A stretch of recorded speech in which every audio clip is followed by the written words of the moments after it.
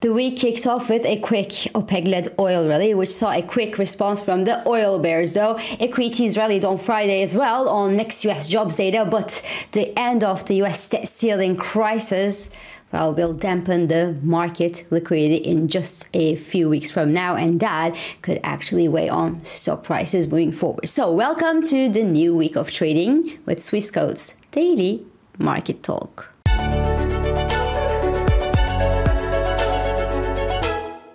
So the new trading week kicked off with a decent jump in crude oil prices after Saudi announced that it will cut its oil production by another 1 million barrels per day starting from the month of July, pulling its production to the lowest level since years. Obviously, to halt the downside pressure in oil prices. The United Arab Emirates will have greater quotas on the other hand, but that will come from lower quotas for African countries, which repeatedly fell below their production quotas anyway, but who are of course not happy at all to see their upper production limit lessened.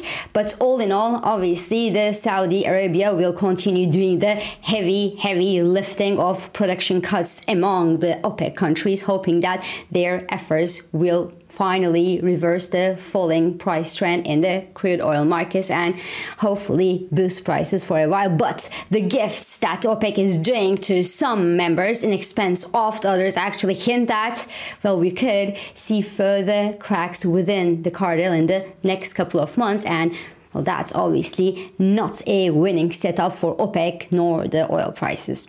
So US crude gapped 3.5% higher at Monday's open, while Brent crude traded past the $78 per barrel level this morning. But the oil rally remained quite short-lived below the peak that was actually reached after the Saudi Prince bin Salman had told oil bears to watch out a couple of weeks ago, remember? So oil bears, decidedly daring, simply rushed in to sell the rally that was triggered by the Saudis and OPEC's decision to cut production as expected, and most of the gains are just gone even before Europeans woke up, to tell you how little hesitation there is right now in the market among oil traders that the latest OPEC decision to cut production shouldn't give oil a sustained positive push.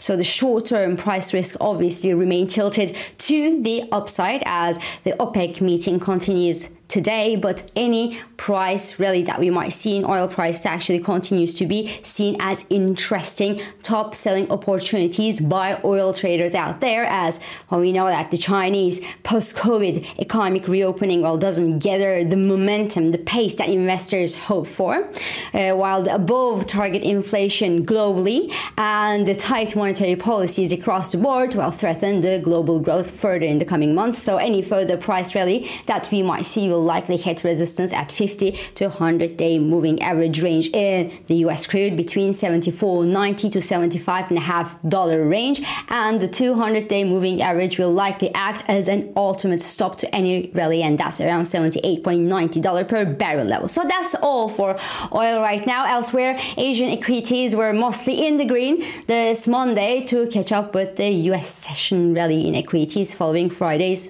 jobs data. The US economy actually beat expectations for the 14th straight month and printed another kind of a blowout NFP data last Friday. So the US economy added 339,000 new non-farm jobs in May. So that's far above the 180,000 expected by analysts. But that would have been, bad news for the Federal Reserve if the wages growth hadn't eased, though quite slightly, and if the unemployment rate hadn't jumped to 3.7% from 3.4% printed a month earlier.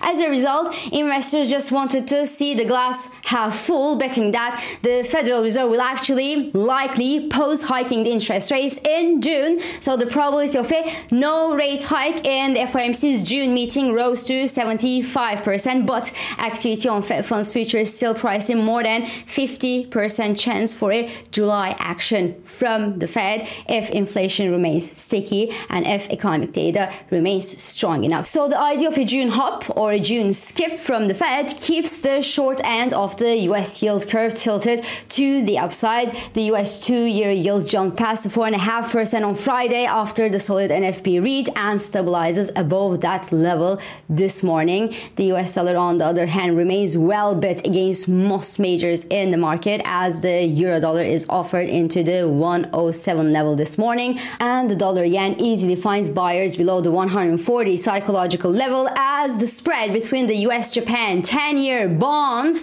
remains favorable for buying the pair at the moment. The US dollar remains under pressure though against the Canadian dollar. Why? Because the Canadian dollar is boosted by the OPEC-fueled oil prices right now, and that leads to some inflows into the Loonie, while the Aussie dollar spikes higher on Friday's trading session, boosted by a rally that we saw in iron ore futures and defying a broadly bid US dollar. Now, the Reserve Bank of Australia and Bank of Canada will deliver their next policy decisions this week, and both are expected to keep their interest rates steady and unchanged at the current level at this week's monetary policy meetings. But swap contracts showed a better chance for an interest rate hike in Australia on Friday than opposed. A surprise rate hike from, well, the RBA should give a further boost, a further strength to the Aussie dollar, obviously. But the deteriorating macroeconomic environment across the globe,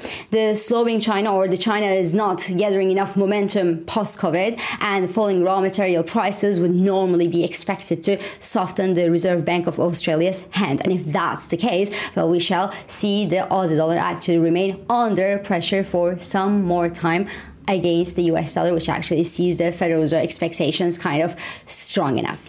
Now, in equity markets, the rising yields haven't yet translated into the selling pressure in equity markets. The S&P 500 rallied 1.45% on Friday's trading session and is now approaching the last summer peak as the US debt ceiling agreement gave a certain relief to investors, and the strong jobs data hinted that the US is still far from the recession levels. Now, the problem is, as I have been repeating over the past weeks, well, the US Treasury will issue a ton of new bonds from now to refill the Treasury's general account, which got, well, almost emptied during the last debt ceiling crisis in the US, and that will hit the market liquidity along with the Federal Reserve, which is also trying to pull liquidity away from the market under its quantitative tightening program. So the market liquidity will be draining from now on, and JP Morgan actually thinks that the liquidity drain that we might see in the next couple of weeks will cost stocks and bonds a combined 5%, while Citigroup forecasts a 5.4% drop in the S&P 500 over the next 2 months due to the same liquidity drain. Now, lower liquidity and the rising yields should normally have a negative impact on the interest rate sensitive technology stocks as well, which obviously outperformed the rest of the market so far this year, and that's thanks to the AI inflows. But from now on, we could actually see some profit taking in this segment of the market as well in the next coming weeks in case of a broad-based sell-off in the equity markets. The forward PE ratio of the technology stocks in the S&P 500 has indeed greatly diverged from the rest of the S&P 500 index since the start of this year, again thanks to the AI rally. But this being said, the forward PE ratio went much wilder and much higher than today's levels back in the 2000s internet bubble. So the fact that there is now this divergence between the technology stocks and the rest of the market's PE ratios hints that there should be a correction at some point down the road, but unfortunately that doesn't give us any hint on when we could expect the correction to happen. So for now, we are still in the middle of the AI euphoria, so I will stay cautious and not call the end of the technology rally just yet. I will just say that lower market liquidity could still lead to some profit taking and obviously some downside correction in the valuation of this segment, this technology segment as well, especially given that many fancy names out there like Nvidia, for example, are now clearly in the overbought territory. So this is all for today. I'm İpek Özkardeşkaya and thank you for joining me this Monday. I hope this episode of Market Talk has been helpful and it has been insightful to you. So please do not hesitate to leave your comments, your reactions and your questions below as usual. And follow us on Instagram, on Twitter, and on LinkedIn for regular market updates. And subscribe, of course, to our YouTube channel for daily market comments. I will meet you again tomorrow. And until then, good day trading.